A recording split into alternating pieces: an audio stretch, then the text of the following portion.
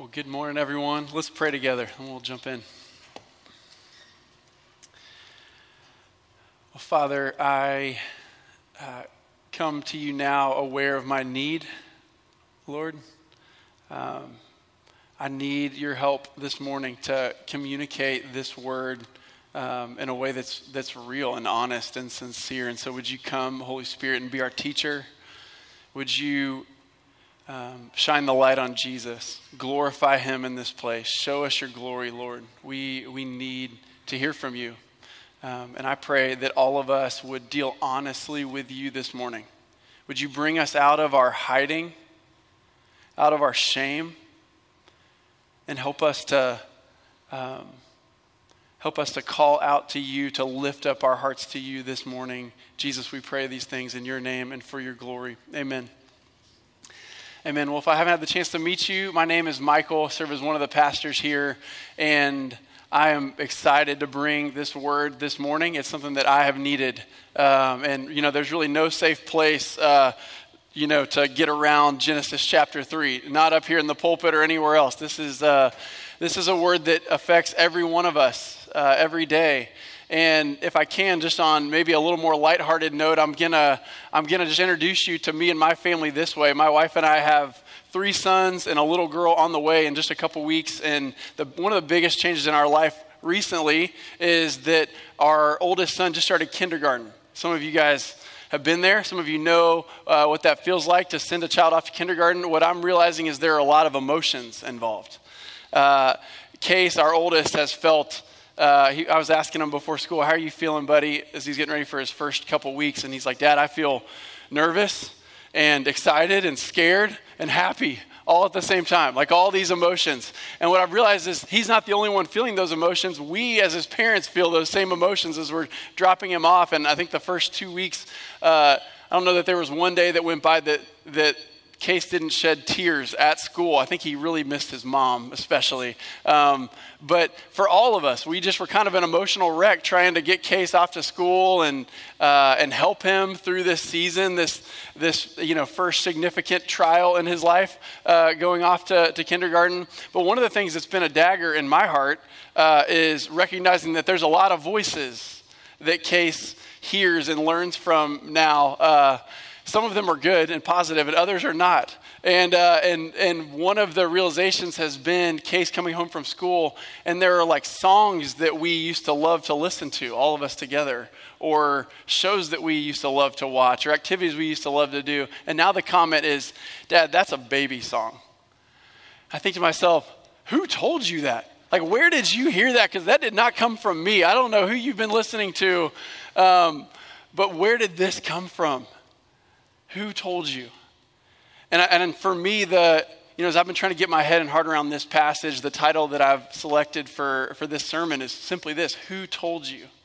It's a quote from the Lord in verse 11. Who told you? I want to invite every single one of us this morning in a passage that's so familiar that sometimes we just miss it. It's just like our eyes glaze over. We're like, oh yeah, I know this one. It's probably referred to in every sermon you've ever heard. Genesis chapter 3 comes up in some way, shape, or form. But I want to invite you to listen with fresh ears. The invitation today is to listen carefully. Because listening carefully to the voice of the Lord is a life and death matter. Genesis chapter 3 is going to show us. We're going to dive in and see that we need to listen carefully because the voice of the enemy is deceptive. Let's look back at verses 1 through 7 and see this again. It says, now the serpent was more crafty than any other beast of the field that the Lord God had made. That word crafty in the original language sounds a lot like the word for naked from Genesis 2:25. They were naked and unashamed. That's an interesting play on words there. I just want us to hold that in our minds for just a second. But the serpent is introduced after God has created the heavens and the earth, and Adam and Eve are in the garden of the Lord, enjoying perfect fellowship and harmony in their relationship with God and each other. And all of a sudden, this snake slithers onto the scene. As the reader, we're kind of all on our heels left wondering, who is this creature and what's about to happen here? And then look at the question here. And I want to see if you can pay attention to the tactics of the enemy in these verses, because he runs in very deep ruts. Maybe you've heard this line of reasoning through the highway traffic of your mind even this past week. Listen to what he says. He said to the woman, "Did God actually say, 'You shall not eat of any tree in the garden'?" Just think about how crafty that question actually is. If you look back at Genesis 2, verse 16, what God actually said is this. Genesis 2:16 says, "And the Lord God commanded the man, saying, 'You may surely eat of every tree in the garden, but of the tree of the knowledge of good and evil you shall not eat, for in the day that you eat of it you shall surely die.'" The Lord said, Adam and Eve, look around. I have provided so much fruit. There is more fruit in this garden than you could ever possibly eat. Like, I am overabundant and lavish in my provision for you. I'm asking you to trust me about this one tree. This is an invitation for you to trust me. And the enemy just takes that and says, "Can you believe God said that to you? Did he actually say you can't eat from that one tree?" Notice what's the insinuation underneath that. Like, isn't he always withholding from you? He doesn't want you to be happy. He doesn't want what's best for you. He doesn't love you.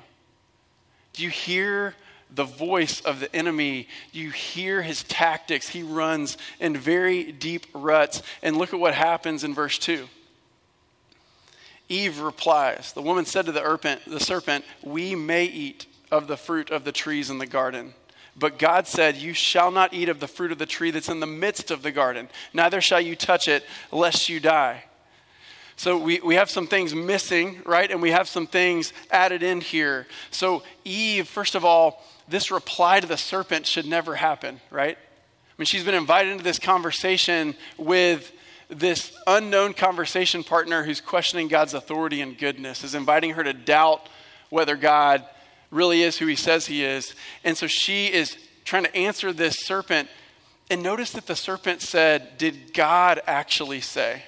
He's leaving out. He's not relating to God in the way that we saw in Genesis chapter 2. Over and over, he's referred to as the Lord God, the Lord God, the Lord God. And the serpent says, let's just talk about that powerful creator who's holding out on you. But let's remove all the love and the covenant relationship that's implied in Lord. Capital Lord is the covenant name for God. He is Yahweh. And Eve begins to entertain that line of reasoning and that thought pathway. And she says, well, we may eat generally of the fruit of the trees in the garden. There's no surely or every there, but we can eat of some fruit. But God said, you shall not eat of the fruit of the tree that's in the midst of the garden. Not specifying which one. There's one in there that, like, even if you touch it, because God's pretty harsh and strict and domineering, you will die. And friends, I wonder if we can hear what's happening. Like, Eve hasn't taken of the fruit yet and eaten, but the fall of humanity is already happening, right?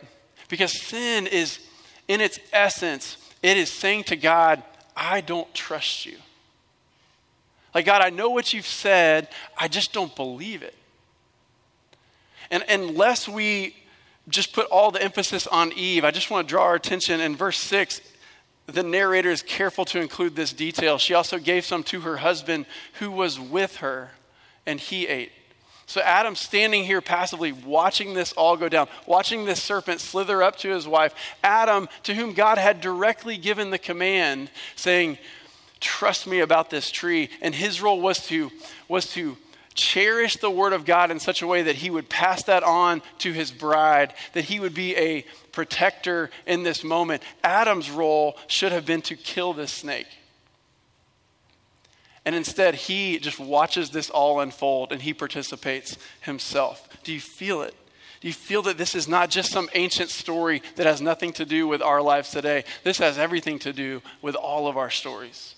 And look at what happens next.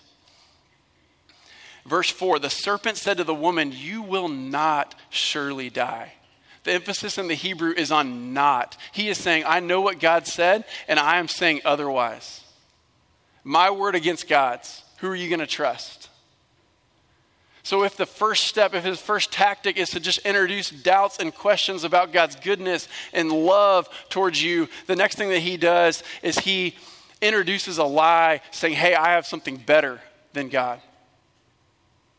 I'm offering you something that's better than God. I know better than God. Will you take a step on this path with me and see where this goes? It's at this point that this creature, when you think about Adam and Eve, they were made in the image of God after his likeness to have dominion over the fish of the sea and over the birds of the heavens and over the livestock and over all the earth and over every creeping thing that creeps on the earth. And here Adam and Eve are taking their instructions from a creature, disregarding the commandment of the Creator. And look at what happens next. Verse 5, the serpent says, for God knows that when you eat of it, your eyes will be opened and you will be like God, knowing good and evil. That's interesting because we just read in chapter 1 how God made Adam and Eve in his image, in his likeness. They already are like God in the sense that they're created to reflect his glory like little mirrors that show to the world how wonderful and glorious and loving their Father and Creator really is. But Adam and Eve are on their heels watching this happen, listening to the serpent, engaging in this dialogue with him. And just to make it really plain what's going on here, the New Testament in Revelation chapter 12 is going to tell us that the devil and Satan is known as that ancient serpent.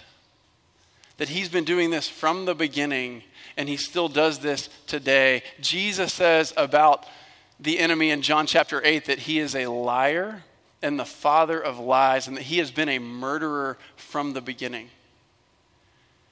That this voice right here that says you can't trust God's word, you can't trust that he's good, come and take a step on this path, off of the path of life in the presence of God, beholding his glory, living in perfect harmony with him. Come take a step over here with me. I have something to offer you that God is holding out on you. That is a voice. If you're hearing that voice through the highway traffic of your mind, this is the voice of someone who wants to kill you. He wants you to be cut off from the presence of God, from relationship with God. And as I've been praying for each of you, preparing for this time, what was hitting me is it's easy to receive Genesis 3 as just almost like a fable or just this ancient story that's totally disconnected from reality for us. And if we can just keep it real for a minute, I just wanted to share with you like something about thinking about the origins of sin. I kept thinking in my own story, where do I first remember feeling Satan's hot breath breathing down my neck? Like when's a moment where I can flash back and remember this line of reasoning kind of going through my mind for the first time? I can think of plenty more examples before this and after. I can think of examples from this past week, from even this morning. It's a little more comfortable to confess something from the distant past, so go easy on me. So what came to mind is I remember being like a 6th or 7th grade boy in the locker room with my buddies. And I remember these guys were laughing about some movie that they had seen that had inappropriate content in it, sexual content, nudity, that sort of thing.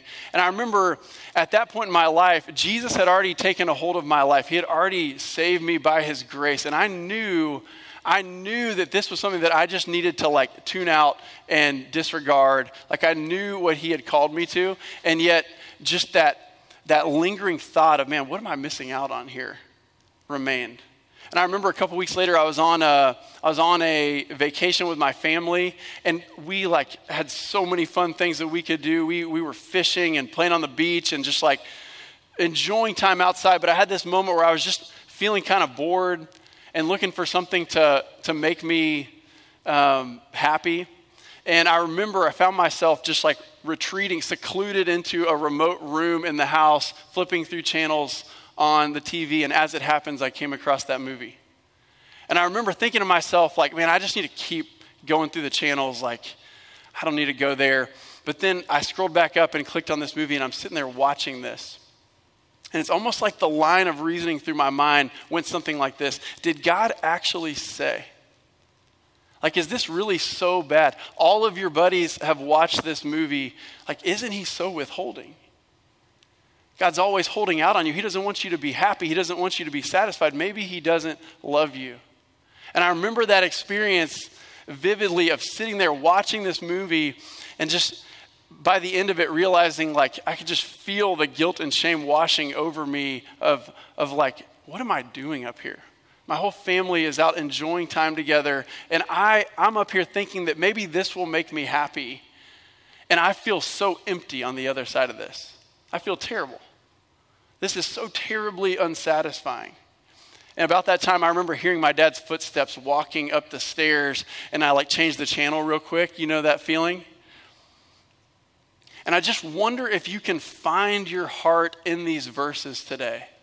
That's something from my distant past that unfortunately has repeated itself over and over and over in my story. And I think that you can relate. And I just want to invite you today, as we're considering what it means to listen carefully to the voice of the Lord, because it's a life and death matter, and because the voice of the enemy is deceptive. Can you take inventory of your own heart and life, of where you are hearing the lies of the enemy, and they're just so alluring that you're taking steps off of this path of life that is trust in Jesus? Like, can we just be honest for a minute and find ourselves in Genesis chapter 3? Find our own hearts here hiding from the Lord. Find our own hearts saying to the Lord, I just don't trust you, God. I know what you've said. I just don't believe it. I know for me, Genesis 3 finds me out in these ways, and I just want us to feel the weight of what happens here. When we step onto that path with the enemy, saying that we are going to be like God, what we're doing is we're now viewing God as our rival and as our enemy. It's far darker and more insidious than we ever realized. Sin always takes you further than you intended to go. That what you're doing is you are stepping into the domain of darkness. You're participating in the domain of darkness. Ephesians says it this way: we were all dead in our trespasses and sins, following the course of the world, following the prince of the power of the air, the spirit that's now at work in the sons of disobedience. But God, who is rich in mercy. Like, we need to stare into the darkness in our own hearts and in this passage so that we can see the light breaking through, that God's about to intervene. And I just want us to feel this as we take a look at verses 8 through 13. We need to listen carefully because the voice of the Lord is just and merciful. The voice of the Lord is just and merciful. Look back with me at verse 8. And actually, before I get there, I need to just read verse 7 so we feel this scene. Then the eyes of both were opened, and they knew that they were naked. And they sewed fig leaves together and made themselves loincloths. And verse 8 says, they heard the sound of the Lord God walking in the garden in the cool of the day. And the man and his wife hid themselves from the presence of the Lord God among the trees of the garden. But the Lord God called to the man and said to him, where are you? Okay, think about this for a second. You've got Adam and Eve hiding from God for the first time in their life because they know that they are naked. They've always been naked, but now they know that they're naked. And the enemy had said, hey, I'm going to give you this desirable knowledge, this knowledge of good and evil. If you take this step, if you transgress the command of God and come with me over here. But what they didn't realize is they now know evil by experience. They now know what it is to experience guilt and shame and separation from God. And I wonder if you can just picture this scene with me in verse 8. They hear the sound of the Lord God walking in the garden in the cool of the day. They have sewed loincloths out of fig leaves, this pitiful covering for themselves, which we all do in many different ways in our life. And they're hiding from God. And the Lord God calls out to them. Now think about this for just a second. God is the just judge of all the earth. What could have happened here is we could just skip straight ahead to verse 14. That could have happened. God could have been like, hey, I'm just going to go straight to pronouncing judgment on you because you have transgressed my good and holy law. You have made a mess of this beautiful situation in front of you. But he doesn't, because he is both just and merciful. God asks questions and listens. Like, can we feel this together? How does God deal with you in your lowest moments? How does he deal with you and me in our places of greatest shame? He moves towards us in love, saying, I still want you. I still want relationship with you. I'm moving towards you in love, saying, where are you? Brothers and sisters, he's saying the same thing to us today. Where are you? And by the way, he's not asking that for his information. God already knows exactly where they are. He's asking for their information. He is both the just judge of all the earth and the wonderful counselor. He's inviting Adam and Eve to consider, where am I? Like, what am I doing hiding from God right now? Because God wants them to see that any voice you've been listening to that makes you see God as your rival and enemy and makes you cower in fear away from him, that is a voice that is lying to you. It's a voice that wants to kill you. And God is moving towards Adam and Eve saying, where are you? Some theologians and scholars will say that this image of God walking in the garden in the cool of the day is meant to help us imagine like an evening breeze and this beautiful like paradise. And God just wanted to walk with his children like he did every evening. And all of a sudden they're hiding from him. It's a beautiful image and it highlights God's mercy. Others will say, actually, this idea of the cool of the day could also be translated the wind of the storm. This theophanic storm of the judge of all the earth showing up and Adam and Eve being called to account. And I just want us to see in this passage, we're going to see that God is both just and merciful, that there's a lot of truth to both of those. And yet, what makes his presence dangerous is our sin and rebellion against him. We were intended to live in his presence forever. We were not created to die. We were made to glorify him and enjoy him forever. But look at the tragedy of this moment. God's calling out saying, where are you? And we have to ask ourselves the same thing. But in verse 10, Adam admits it. We hear it from his own mouth. He says, I heard the sound of you in the garden and I was afraid because I was naked and I hid myself. He says, God, I'm afraid of you. He doesn't say, I have a right reverence and awe for you, like the fear of the Lord that we hear all throughout the Old Testament. He says, God, I'm afraid of you. I'm cowering in fear because I know that I'm your enemy now. And then what God says is, who told you that you were naked? Have you eaten of the tree of which I commanded you not to eat? And I wonder if we can feel Adam's response in verse 12. I know that I can. He goes straight to blame shifting and making excuses. He says, the woman whom you gave to be with me, she gave me fruit of the tree and I ate. He goes straight to blaming his wife, which is never a good idea.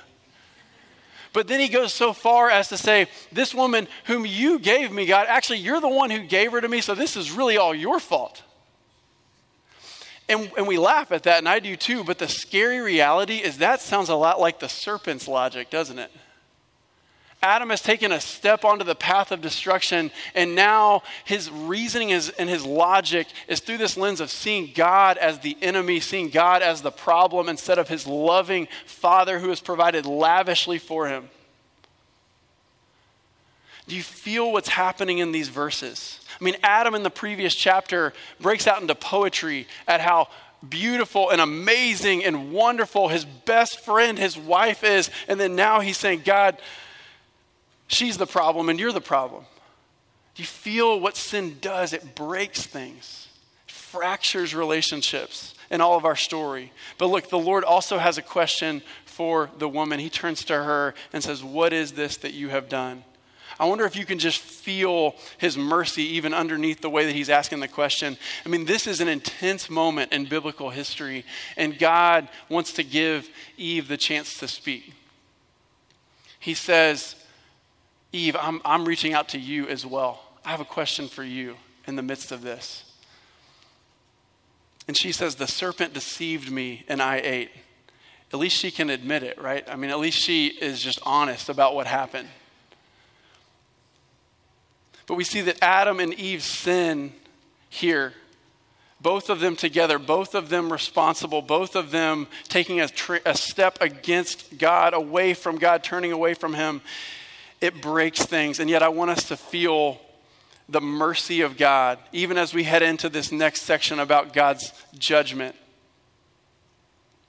And before we get there, can I just invite you to consider, when they hide themselves from the presence of the Lord, did you know that that word for presence is actually literally the face of the Lord? Because of their sin, they're hiding from God's face. They used to enjoy sweet communion with God, but sin has fractured their relationship with God. And so I wonder for all of us, can you hear the voice of the wonderful counselor today reaching out to you saying, where are you? Who told you that? What is this that you've done? Because here's a definition for healing I'd invite you to consider. I know in my life, one of the things that I'm learning right now is healing comes when we finally tell back to God the truth that he already knows. We experience healing in our hearts and in our lives when we finally tell back to God the truth that he already knows. And you know, we experience this brokenness in relationships, and then he invites us, hey, confess your sins to one another and pray for one another that you may be healed, that you can experience this healing in the context of loving relationship.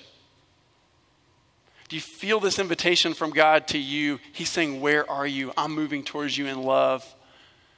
Would you come to me? Would you open your heart to me? So we've said so far that we need to listen carefully to the voice of the Lord because it's a matter of life and death. The voice of the enemy is deceptive. The voice of the Lord is full of justice and mercy. But not only this, look with me at verses 14 through 19. Our sin has real and devastating consequences. We need to listen carefully to God's voice because our sin breaks things. It has real and devastating consequences. Did you hear it in verse 14? The Lord God said to the serpent, because you have done this, cursed are you above all livestock and above all the beasts of the field. On your belly you shall go, and dust you shall eat all the days of your life. I will put enmity between you and the woman, and between your offspring and her offspring. He shall bruise your head, and you shall bruise his heel. Before God even turns to Eve and then to Adam, he first has to declare over his enemy that he will win the victory. He says to the serpent, you will eat dust, which is an image of defeat. He says, I am going to come and make this right. He pronounces a curse on his enemy and on the created order itself, on the realm where Adam and Eve live. He does not curse Adam and Eve here. Isn't that interesting? They live under the curse in this fallen world, but they're not cursed. God says, hey, before I deal with this with Adam and Eve, I just need to declare the gospel. Verse 15, we get the first proclamation of the gospel. God says, I will put enmity between you and the woman, between your offspring and her offspring. That phrase, her offspring, would cause the ears of the original hearers to perk up. It's this interesting phrase, her seed, and it points to the fact that the virgin shall conceive and bear a son, and they shall call his name Emmanuel. It points ahead to the Savior who's going to come and be born of a woman, born under the law, to redeem those who are under the law so we could be adopted as children of God. Jesus came to crush the head of the serpent, to deal with sin and death finally and fully. But he was bruised for our transgressions. He was crushed for our iniquities. The punishment that brought us peace was upon him, and by his stripes we are healed. Do you hear God, even in the midst of judgment, is overflowing with mercy? And he is towards you and me as well. He's reaching out his hand saying, would you trust me? I myself will come and deal with your sin at the cross. You see the weight, the devastating consequences of sin. And then if I can just summarize verses 16 through 19, I just want to say it this way. he pronounces over the woman, over Adam, because you have sinned and turned away from me, your life is now going to be marked by pain. One of the words for pain here is travail. That same word used for pain and childbearing is the same word that we see down when God says to Adam, in pain you shall eat of the fruit of the ground. Life's going to be hard. I don't have to convince you of that. Like, life in a broken, fallen world is characterized by pain, by sweat, by returning to the dust. God created his children to live with him forever, and instead we're all going to die. As he said, in the day that you eat of it, you shall surely die. And he's talking both physically and spiritually, of course, because death at its core is a separation from God. Like, death at its core is a separation. It's why we grieve when we lose someone we love, because the pain is that we're separated from them. We can't get to them. And yet what God is saying here, he's saying right here, because you have turned against me, there is a separation between us. Your sin has fractured our relationship, your relationship with those around you, your relationship with the creation itself, and your relationship even within yourself is marked by brokenness. Such that the writer of Ecclesiastes says it this way: all things are full of weariness. And we can all feel that. So let me just give us one thing to think about here. When Adam and Eve hear this from God, God says, Eve, your desire shall be contrary to your husband, and he shall rule over you. Those words, desire and rule, these words introduce this idea that no longer are you going to serve one another in love. You're going to struggle to do so. Your relationship, which once was marked by loving and cherishing one another, now there's this reality of desiring and domineering. Because of the sin in your heart, the rebellion against me, the unwillingness to trust me and my design for you. Friends, do we feel the devastating reality here because we have not listened to the voice of the Lord? And so is there any hope? We've already talked about the gospel in this passage, but I want us, as we conclude, to look at these last verses and listen carefully, because the Lord is the one who redeems our mess. The Lord's the one who redeems our mess. Did you see it in verse 20? After God has made this promise that he's going to defeat his enemy through the offspring of the woman, and after he pronounces his just judgment, it's interesting, Adam has this beautiful thing now to say over his wife. He says, the man called his wife's name Eve because she was the mother of all living. He calls his wife life giver. He hears in God's promise that God is going to continue to move his redemptive story, his redemptive plan forward, even in the midst of their brokenness, that God's going to redeem their mess. And he has something beautiful to speak over his wife. And I don't want us to miss verse 21. The Lord God made for Adam and for his wife garments of skins and clothed them. Do you feel this? God is saying, hey, those fig leaves are pitiful. Let me clothe you. Like, I'm the creator who made like bears and wolves and sheep. Like, I know how to protect. I know how to take care of you. Let me love you and care for you in this way. Let me cover your brokenness. It's not explicit, but it's implicit that an animal had to die, that blood had to be shed so that Adam and Eve's brokenness and sin could be covered. But I want us to feel verse 22. The Lord God said, behold, the man has become like one of us in knowing good and evil. Now, lest he reach out his hand and take also of the tree of life and live forever. And he cuts off his thought mid-sentence. We are privy here to God himself speaking, Father, Son, and Spirit, perhaps with the company of angels listening. God is saying, I cannot bear the thought of my image bearers, who I have made to enjoy perfect relationship with me, now that they have run away from me, to live forever in this fallen state of being separated. I have to send them out from my holy presence, which is now dangerous to them. And we see what happens. Therefore, the Lord God sent him out from the Garden of Eden to work the ground from which he was taken. He drove out the man, and at the east of the Garden of Eden, he placed the cherubim and a flaming sword that turned every way to guard the way to the tree of life. Adam and Eve are sent out east of Eden, and the only way back is somebody has to come underneath that sword. Did you know that cherubim were woven into the tapestry that was part of the curtain of the temple that guarded the way, guarded the way to the Holy of Holies? And Jesus, when he died on the cross, the veil of the temple was torn from top to bottom. That Jesus alone is the way that we can have access back into God's presence. You know, the Bible says that your maker is your husband. The Lord of hosts is his name. Jesus, the groom of heaven, came to rescue his bride, the church. He crushed the head of the serpent. He obeyed in every way that we have failed, so that we could be restored into a relationship with God. Friends, for anyone in the room who has not placed your faith in Jesus, you're still wondering if he's trustworthy, can I just invite you to consider, what other voice are you going to listen to? Who else has loved you like this?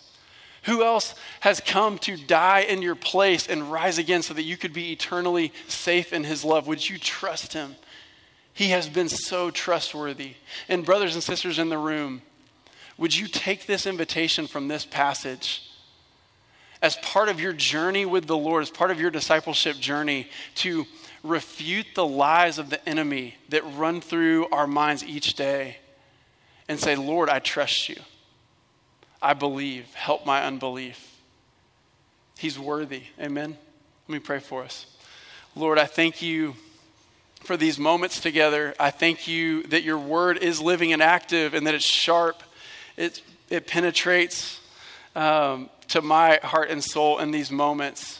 God, thank you that you are just and you are merciful. You are the Lord, a God merciful and gracious, slow to anger, and abounding in steadfast love and faithfulness. Thank you that you forgive sinners like me. Thank you that you came for us when we ran from you. All of us have taken and eaten of this fruit, and I thank you, Jesus, that your body was broken and your blood was shed so that we can take and eat, that we can be saved by your grace through faith. We thank you, Lord. Pray these things in your name. Amen.